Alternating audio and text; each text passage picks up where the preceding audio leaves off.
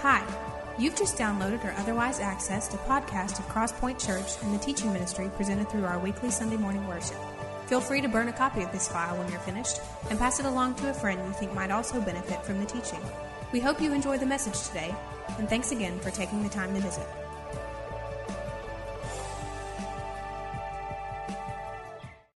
Never will forget the first time I went to Philadelphia and walked in a Hardee's restaurant and ordered biscuits and gravy. In fact, not only did the lady look at me like, "Who are you and where are you from?" She said, "Who are you and where are you from?" I guess it was obvious with how clearly we articulate the English language here in the South that she knew I wasn't from around here. In fact, I was from somewhere else. And proceeded to tell me that that only the Hardee's in the South sold biscuits and gravy, and the Hardee's in the North really hadn't gotten it together yet. So she didn't use those words; those are mine. But they still need to work on some of their cuisine in the Hardee's in the North. But and so here I was having my appetite whetted for biscuits and gravy, and had to do something else. I forget what it was. Maybe they had some kind of biscuits. I don't remember. But it devastated me, as you can tell. I'm still living with it. So, but regardless of where you go, and we've traveled to Nicaragua, and I try my best to articulate some of the Spanish words that I know in Spanish, and it still comes out with a rather East Tennessee bent, as you can tell. Probably sometimes, but wherever we go, we give away who we are. There's no denying if it's somewhere outside the South. There's no denying who we are and where we're from. Very much the same way, probably as you stand beside your kids, there's no denying oftentimes who belongs to who. In fact, if it's still Tammy's Facebook page picture, unless she's changed it, her and Krista are on her Facebook page, and there's no denying who Krista goes with. But there is that kind of familial connected identity that we have, not only with blood, but with who we are and where we're from. That's the very thing that I think John's trying to get across to us here in this passage in chapter 3 of 1 John. Let's look at this text together here in these 10 verses and see what we can pull out and glean together to chew on today. See with what great love, verse 1, chapter 3, the Father has lavished on us that we should be called the children of God. And that is what we are. The reason the world does not know us is that it did not know Him. Dear friends, now we are children of God, and what we will be has not yet been made known. But we know that when Christ appears, we shall be like Him, for we shall see Him as He is. All who have this hope in them purify themselves just as He is pure. Everyone who sins breaks the law. In fact, sin is lawlessness, but you know that He appeared so that He might take away our sins, and in Him there is no sin. No one who lives in Him keeps on sinning. No one who continues to sin has either seen Him or known Him. Dear children, do not let anyone lead you astray. The one who does what is right is righteous, just as He is righteous. The one who does what is sinful is of the devil, because the devil has been sinning from the beginning. The reason the Son of God appeared was to destroy the devil's work.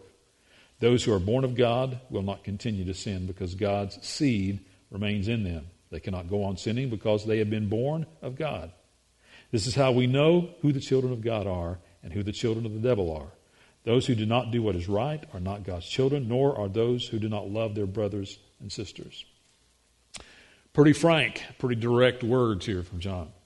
I think he has at least 4 things, if not more, to say here about our identity. First of all, our identity is in whose we are. That's what he gets to in these first 3 verses, in whose we are. What a great love the Father has lavished on us that we should be called the children of God. And there is exclamation point after the children of God and after this next phrase, and that is what we are. It's as if he's saying, sometimes a whisper is of greater effect than yelling loudly. And I can hear John saying, and that is what we are, the children of God. He's trying to emphatically get across, realize who you are. Realize where you're connected. Realize what your identity is, because you're missing it. You're not seeing the connection. You're not making the connection. Here in this phrase here that in verse 1 that we should be called the children of God. Notice that he doesn't say that we should call ourselves the children of God, but that we should be called the children of God. In essence, it is God who gives us this identity, not us. We don't decide, I belong to him. He's the one who decides, I graft you into my kingdom, I offer salvation to you, and when you accept it and receive my son Jesus, you become a child of the king.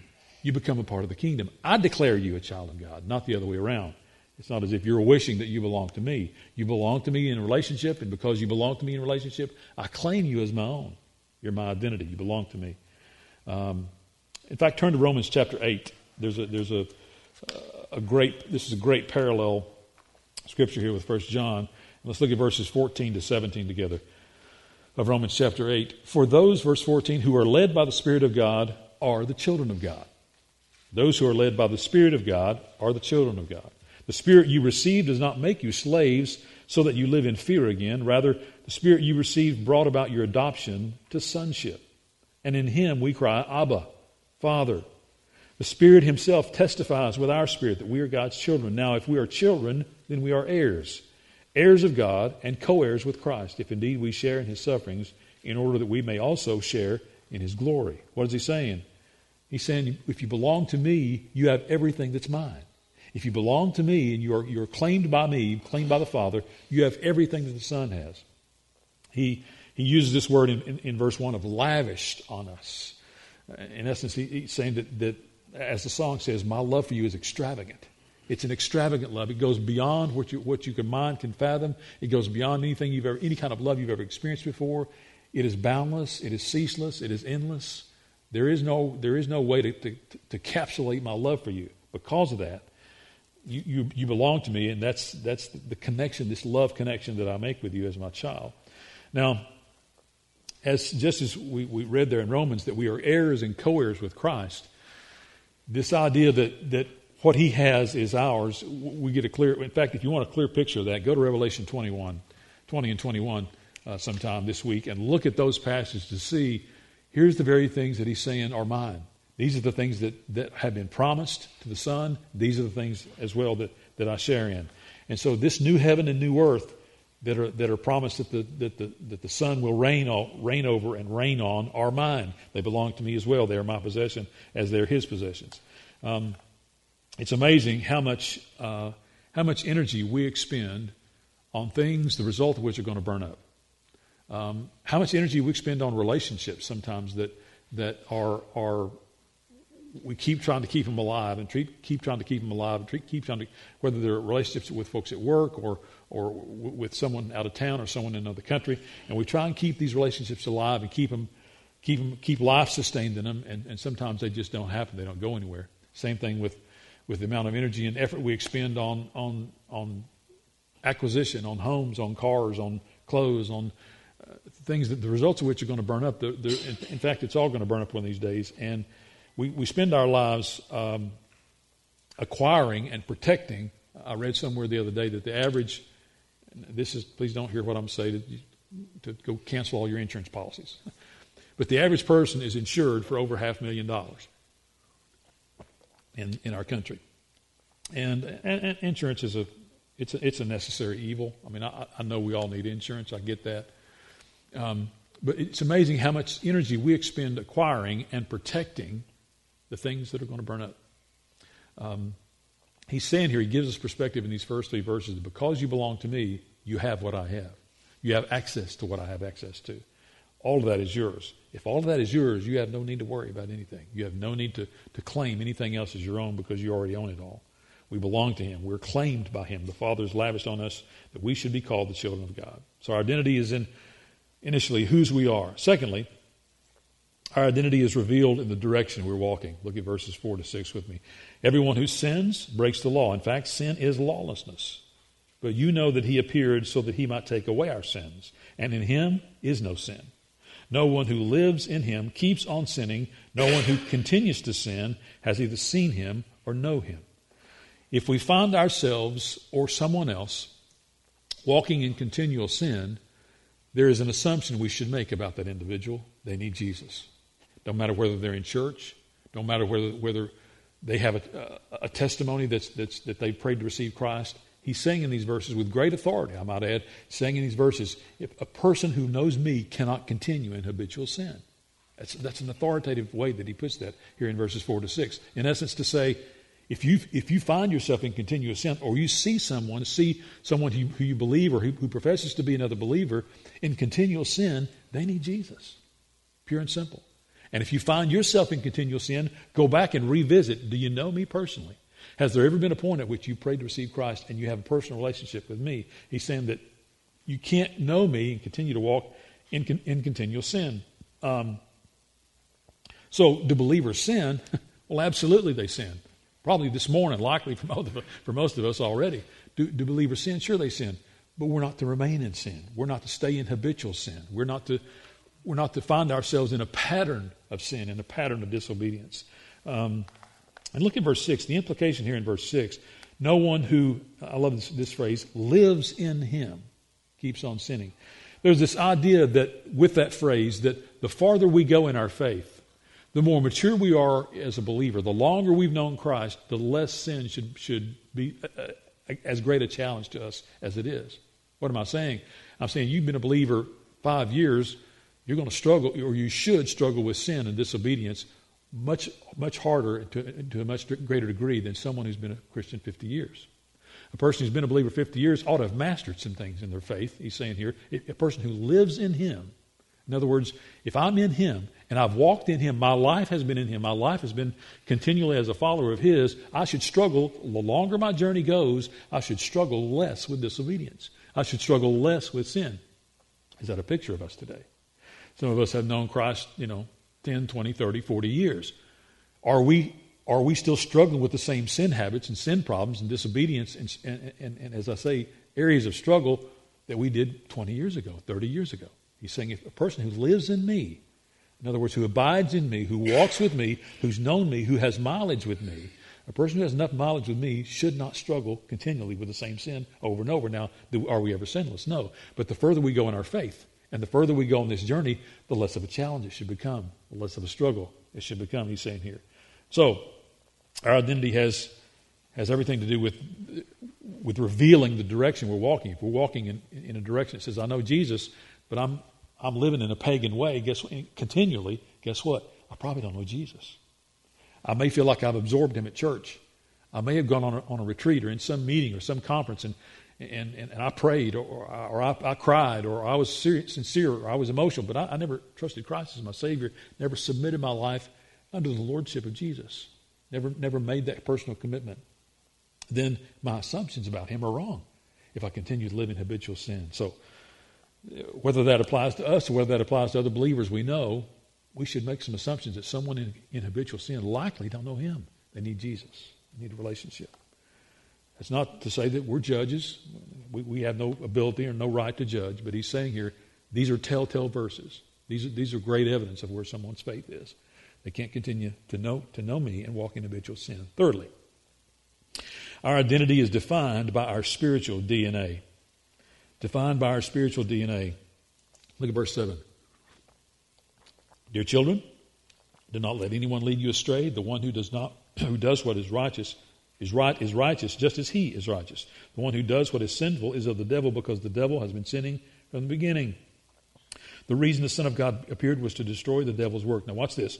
Those who are born of God will not continue to sin because, here it is, God's seed remains in them. They cannot go on sinning because they have been born of God. God's seed remains in them. They can't stay in habitual sin because they have been born of God. They have been reborn. They have experienced rebirth. And at rebirth, God's seed, God's DNA is in them. He clearly, here in these verses, identifies the source of all sin, the source of all wrongdoing, the source of all evil as the devil himself. So, what does that say? It says this, and I've shared this with you before, God doesn't do guilt. He's never done guilt. You can't find, I challenge you to find anywhere in Scripture where God guilts us to him. He doesn't do that. All guilt comes from the enemy. Thereby all sin, and the source of all sin is the enemy. Here's what I want to say declaratively. Every wrong you've ever done in your life, every wrong you've ever done in your life has never originated with you. It's originated with our enemy, the devil, he's saying in these verses. He's the father of every lie, the master ruler of every sin. the one who originates all wrongdoing. Now, are we human and carnal, and is it easier for us to follow him sometimes in Christ? Sure it is. But all wrong, all sin, all disobedience originates with the originator. And he declares that to be the devil in these verses. So he's saying here, our ability to walk away from the enemy and live a lifestyle of sin has to do with God's seed in us. Not our strength, not our maturity, but God's seed in us. Now, is strength and maturity important? Sure it is. As I said earlier, the farther we walk, the less we should struggle with the same habitual sin. But he said God's seed in you is what gives you the potential victory over sin, the potential victory over the temptation of the enemy. It's his seed in us, and he says here, have been born of him. This is not of our own strength. So how does this work? Well, remember last week, go back up to chapter 2, and verse 27. As for you, the anointing you receive from him remains in you, and you do not need anyone to teach you, but as his anointing teaches you about all things, and as that anointing is real and not counterfeit, just as it has taught you, remain in him. That's how to make this work. This anointing, this Holy Spirit in us, giving us the victory, one time, one situation, one struggle, one decision at a time. That's how this works. He says, what does my DNA look like? DNA, as you know, is the building block of all cell structure, the building block of all life. He said, what does spiritual DNA look like? It looks like the Holy Spirit in you. It looks like this anointing that you have received from him in you. How do I have the power over sin? I'll lean on the presence and power of the Holy Spirit. How can I say no to the temptations of the enemy? I'll lean on the power and presence of the Holy Spirit. How do I gain victory over things that I've struggled with, that have been habitual problems in my life? I'll lean on the power and presence of the Holy Spirit in me. It's that anointing, it's that spiritual DNA that he placed in me at salvation. When I prayed to receive Christ, we received the Holy Spirit. Scripture says in Acts 2, when we received the Holy Spirit, our spiritual DNA changed. It changed from the fleshly, carnal DNA that wants to please us and in fact, ultimately glorify the enemy, to this DNA he placed in us in the presence of his Spirit that says, I can guide you into every situation to ring true and ring right. Righteousness here in these verses. Every situation can be that way for you. But I got to lean on the Spirit's power and presence in my life to make that work. I don't have the strength to do that on my own. None of us do. Doesn't matter your mileage. Doesn't matter how much scripture you know, how many songs you know, how many times you've been to church, how many Bible schools you've led. It matters about our leaning and presence on the presence and power of the Holy Spirit. That's how that works. That's what spiritual DNA looks like. 1 Corinthians is another great verse that illustrates this. 1 Corinthians chapter 6. Turn there and let's look at verses 19 and 20 together. 1 Corinthians 6, 19 and 20 says, do you not know that your bodies are the temples of the Holy Spirit who is in you, whom you receive from God? You're not your own. You have been bought with a price. Therefore, honor God with your bodies. You have been purchased. It's as if this, many of you have seen the movie. I can't remember the name of the movie now, but it's about the writer of Amazing Grace, Newton. What was his first name? Isaac Newton. You've seen that movie about his being a slave trader, basically taking the ships back and forth from Africa to America laden with slaves. If you've seen that movie, you've seen the slave auction block where slaves are both white and black, by the way, are stood up on the platform and folks are standing around bidding on these slaves.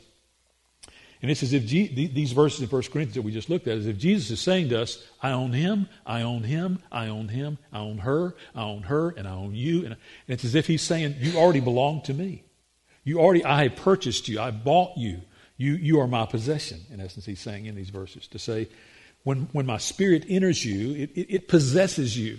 In fact, it's not, no heads are spinning around and projectiles coming out of our mouth, but we are possessed by him. He's saying that's what happens when I enter your heart and in your life. My Spirit possesses you, and as you yield to the power and presence of that Spirit, my DNA, my spiritual DNA that I planted in you comes alive. That's how to gain victory over habitual sin.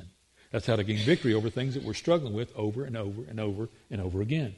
So, don't allow the enemy to define you. He doesn't that's not his charge. He wants to and attempts to every day. But you belong to Jesus. You belong to the Father. You guys have seen this movie Taken, I'm sure, with Liam Neeson. There's Taken 2, and I think there's a third Taken that's about to come out again.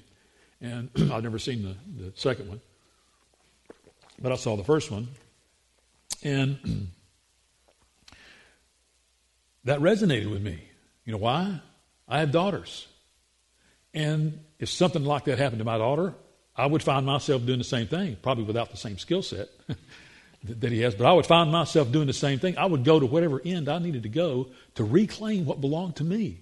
You took something that's mine, and I'm going to come back and get it. I don't care whether I lose my life doing it, I'm going to come after it and get it. That's the same sense of tenacity that you ought to see in these verses. Your identity is with me. I have marked you. My spiritual DNA is in you. The Holy Spirit marks your soul for eternity when he comes in. In fact, we looked at last week this passage in Romans where we are sealed by the Spirit. Never to be severed, that relationship never to be severed ever again, regardless of any behavior, any decision, any failure. He sealed us when we belong to him. And so he says, you are my possession. I purchased you. You belong to me. That's who you are. We need to see our identity in him.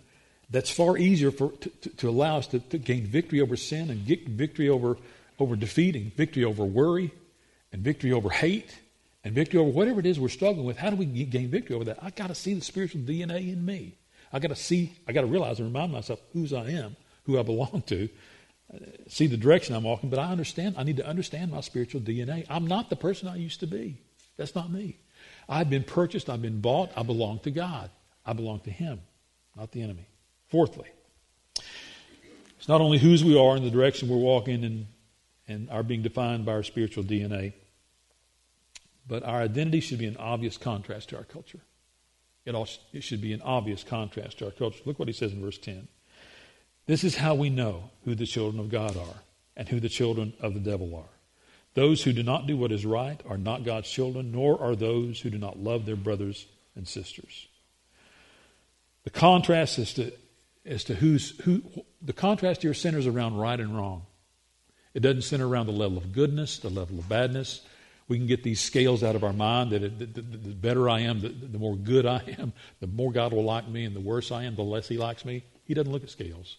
He looks at us through a bloodstained lens that says, I bought you, I purchased you, all of you belongs to me. Now, your level of obedience and disobedience is a reflection of this relationship. That's altogether true. But it's not based on the amount of good and bad you do. It's based on the fact that you belong to me and you're mine. So he says the contrast here of how obvious we are to the world and how obvious we are, in fact, to other believers is around this idea of right and wrong. Do we find ourselves on the side of right? Do we find ourselves in a position of right, uncompromising, regardless of who's for us, who's against us, who's standing with us, who's not, how alone I feel or how isolated I feel or how collected I feel with the body? If I'm standing and find myself in a place of right and I'm convicted by that, I'm convicted that the Holy Spirit says this is absolutely right. In fact, that's what those verses in the latter part of chapter 2 refer to. This anointing that teaches you about all things. He said this anointing will never lead you astray. In essence, the Holy Spirit will never lead you in a wrong way. As we looked at last week, there are some gray areas in the Scripture sometimes. You'll never find the Scripture say, here's the job you should take and here's the job you shouldn't. Should you color your hair? Should you wear this kind of makeup? Should you buy your clothes at this store? Should you buy this house? You'll never find those things specifically in detail mentioned in the Scripture. So how do we know what to do in those situations? We lean on the Holy Spirit to guide us, this anointing to guide us into what is right for us. And he knows us. He wired us. He lives in us. He's got his mark on us. So that's the direction we're to head, is under his guidance, we're to follow his leadership.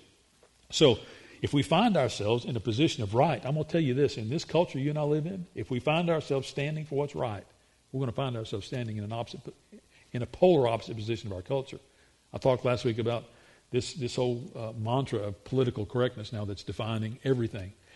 And I'm going to tell you, if you're going to stand on the right side, you're going to stand with him, stand in line with this book, you're going to be against this culture more times than not, sadly. And it's not going to be seen as politically correct. You're going to be labeled and mocked somewhat. So anyway, expect that. Know that up front, that if you take a stand for what's right, sometimes you're going to be taking a stand alone, depending on your environment, depending on where you work and what the climate is there. Sometimes you're going to be standing alone. But here's what is true, and I've shared this with you before. Our behavior doesn't change until what we believe changes.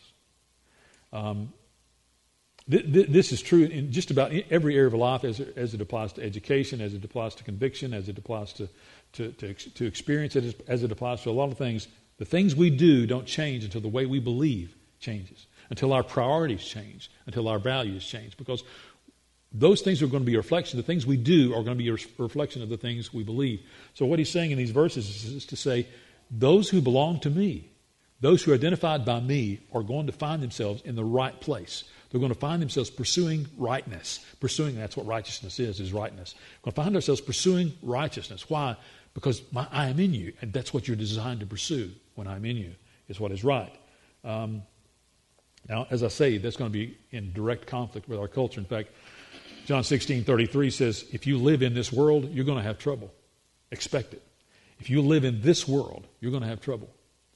That's a given. We should expect that. We're not our life committed to Him and standing for what's right is going to be standing in direct opposite of where this culture stands. So, this idea of what is right and what is wrong, how do we get there? As I said earlier, we got to lean on the power of the Spirit. That's what he's saying here in these verses. Look at verse 20 of chapter 2. You have an anointing from the Holy One, and all of you know the truth. Why? Because the Spirit, this anointing, always connects Himself with the truth, with the Word. You know the truth. You have access to the Word. You have access to the Spirit in you. That's how you know where the place you stand, whether it's right or whether it's wrong. This idea of standing on conviction, I'm going to tell you, is getting rarer and rarer and rarer in our culture. I find myself listening to conversations, with daughters that have grown up in my home, and hear the things that come out of their mouth and think, whose kid are you? Where'd you get that? And I'm not standing in judgment over my kids' relationship to Jesus. They love Jesus, but they're not convicted about the things I'm convicted. Now, they're convicted about other things, good things, biblical things, but they don't share the same sense of conviction and passion that I have in every area. Do your kids? That's not to say they're evil or they're wrong, but I'm just saying generation after generation after generation, the conviction level gets grayer and grayer and grayer and grayer. And there's less black and there's less white. There's less right and there's less wrong. Now, where that matters is in things that matter for eternity. What's right and wrong about how you dress, or about where you work, or about what you drive, or about where you live is fine. I could care less about what you think is right. Well, not that I could care less, but that's not nearly as important as important as who you know and who you don't. What you're basing your eternity on and what you're not. That's of utmost importance. And the fact that should matter for our culture. And the fact that should reveal, he's saying here in verse 10, there should be a stark contrast to your knowing me and living here, and you're not knowing me and living here. Should be a stark contrast in those two places, in those two positions. Does that contrast exist in you and I? Is it obvious what our DNA is? Is it obvious how we're wired and what our schematic internally looks like? Because it's reflected in the things we say. It's reflected in the stances we take. It's reflected in the things we listen to or don't, tolerate or don't, allow in or don't. That's a reflection. This contrast is a reflection on us. And so what is being seen out of your life? What's being reflected out of your life? Question here as we wrap up today, and it's, I think, probably rather probing. It's true in each of us, but I want you to hear it in the heart intended, and that's this. How long will we allow the enemy to define us for who we are and what our future holds? How long will we allow the enemy to define for us who we are and what our future holds? Because I'm going to tell you, what he says to you every day is the same thing he says to me every day. Who do you think you are? Who do you think you are? You think you're more righteous than this other guy that you're working next to? You think you're smarter? Just because you know God and you go to church and you believe the Bible, who do you think you are? You know what he does? He tries to humble you and I and put you in our place, reminding us of our own sin, reminding us of our own failure, reminding us of who we're not every day of the week. Every day of the week. That's what he does for you. That's what he does for me. Who do you think you are? You have no right to look at them and think of them in that way. You have no right to, who do you think you are? You know who you should think you are? You're a child of the King. You belong to the King. You're his.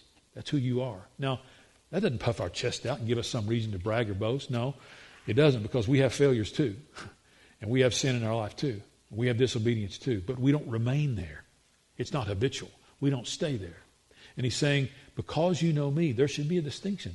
There should be a clear line of your knowing me and walking with me than it looks like in our culture. Satan gets this. He understands this. He understands that the battles for you and I are won or lost in the mind. They're not won or lost in the things we say or do. They're won or lost in the ways we think before we ever say or do anything. If he can control the way we think, he controls the things we say, the things we do. If we have trouble with anger, guess what? It starts in the mind. If we have trouble with ego, guess what? It starts in the mind. If he controls our mind, he controls our behavior. He gets this. He understands it. So the battle for those victories or failures are won or lost in the mind. Understand the way he works, how he attacks, how he works it. We should get that too. So, if that's true, and if walking away from bondage to sin, if walking away from continual defeat is a battle that's waged and either won or lost in the mind, how do I win? Well, identity is the first step. Your identity is the first step to a life of victory instead of defeat. Understanding who you are, understanding whose you are, who you belong to, who's claimed you as his own. Your identity is the first step in living in victory as opposed to defeat. Because I'm going to tell you, when you get to that place and you start believing the lie from the enemy every day, you know what you need to remind him of? I don't belong to you. I'm not yours. I'm not listening to you. I don't belong to you. You have no influence over me. Spit in his eye. I mean, that's exactly how we have to approach him every day to say, no, not here. Take that garbage someplace else. I'm not listening to it. I belong to the King today. I'm not perfect. I'm not sinless. I'm not even perfect and sinless today. But I belong to the King, and I'm not listening to that. You're not dissuading me with reminding me of my failures, or reminding me of what I'm not, reminding me of who I need to be as opposed to who I am. I'm not listening to that. I belong to the King. He says I'm a child of the King, and because I belong to him, I have his DNA coursing through my veins in the form of the Holy Spirit to say, this is who you are. This is why you can win today. This is why you can be a person of influence today. This is why the battles that you face today, whether spiritual, whether carnal, whether financial, whether relational, whether marital, are winnable. Why? Because I'm in you, and I'll live in you to win those battles for you every day. That's why I'm here. If I know whose I am, and consequently the things I have at my disposal, and this is huge for believers, get this. If I know whose I am, and because whose I am, the things I have at my disposal, what do I have at my disposal? I've got his Spirit at my disposal, I've got his Word at my disposal, and I've got his people at my disposal. When I realize those things, I can win every battle the enemy throws my way. Why? Because I know who I am. I know I belong to him. I have his Spirit at my disposal. His spiritual DNA is in me. I have his Word at my disposal. If I spout the Word back to the enemy, guess what? He's going to run every time. He can't win against God's Word. He knows it. It's defeated. It's a defeatist attitude he takes when he's faced with the Word. And when I glean together the strength of those things combined with God's people and the strength and encouragement I get that I need to walk against him and walk and take a stand for right, take a stand for truth in our culture, I can't do that alone. I just can't. Most of us by ourselves, even with God's Word and his Spirit, most of us by ourselves are toast. You know why? Because we face friction every day. We face it every day. It's from the enemy. It's from a coworker. It's from maybe a family member, from a friend. And eventually, over time, that beats us down. And we get beat down with that friction. We get beat down with that conflict. And we say, why even bother? Why take a stand? Just let him have his way. Why even take a stand anymore? You know why we need each other? Because we need strength from each other. We need encouragement from each other. We need the body to work together with each other. That's why he says the assembly of yourselves together is not something that you should forsake. It's something you should pursue. It's something you should desire. It's something you should come about. That's why Acts chapter 2 is so clear in the fact that they devoted themselves to the apostles' teaching, to the breaking of bread, to the fellowship, and to prayer. They together, as a body, did those things together. That's what small groups are about. What community groups are all about. That's what the body of Christ is all about. We need each other. We don't function well on our own. If we are islands unto ourselves, he's going to eventually eat us up. Now, he may not today. But over 1,000 days, we're toast. We can't stand on our own apart from him and apart from the strength that we draw together from the body. So, today, you know better than anybody else whether you're allowing the enemy to define for you who you are, whose you are, what you look like, what this culture thinks of you.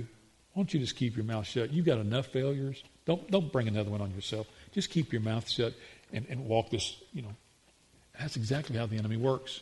He doesn't want you to renounce your salvation. That's not what he's about. He doesn't want you to forget the fact that you belong to God. He just wants you to forget it publicly. He just wants you to forget it when you're around somebody else that can be impacted by it. That's when he wants you to forget it. Do all you want at home. He don't care. When you get out in public, that's when he's going to start to grab you and say, who do you think you are? Asking them about their faith. Assuming that because they're in continual sin, they don't know me, and you want to know about the relationship to Christ. Who do you think you are? You remember those thoughts you had just this morning or yesterday or last night? Who do you think you are talking to him about his condition with me? And that's the way he works. If we know the way he works, we understand that it starts and ends in the mind. Those battles are won or lost in the mind. Guess what? I need God to control my mind. How do I do that?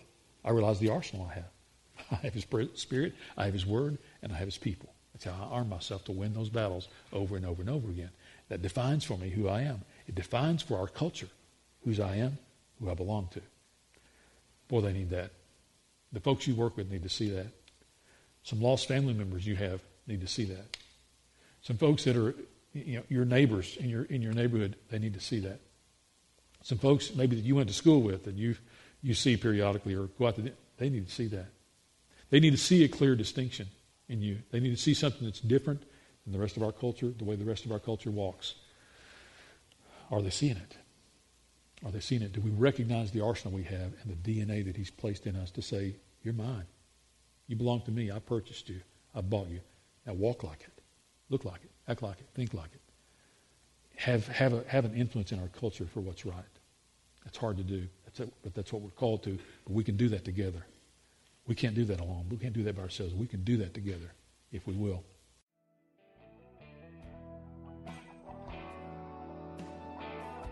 Thanks again for listening to today's message from Crosspoint Church, helping people navigate the journey toward an authentic, biblical, and contagious walk with Christ.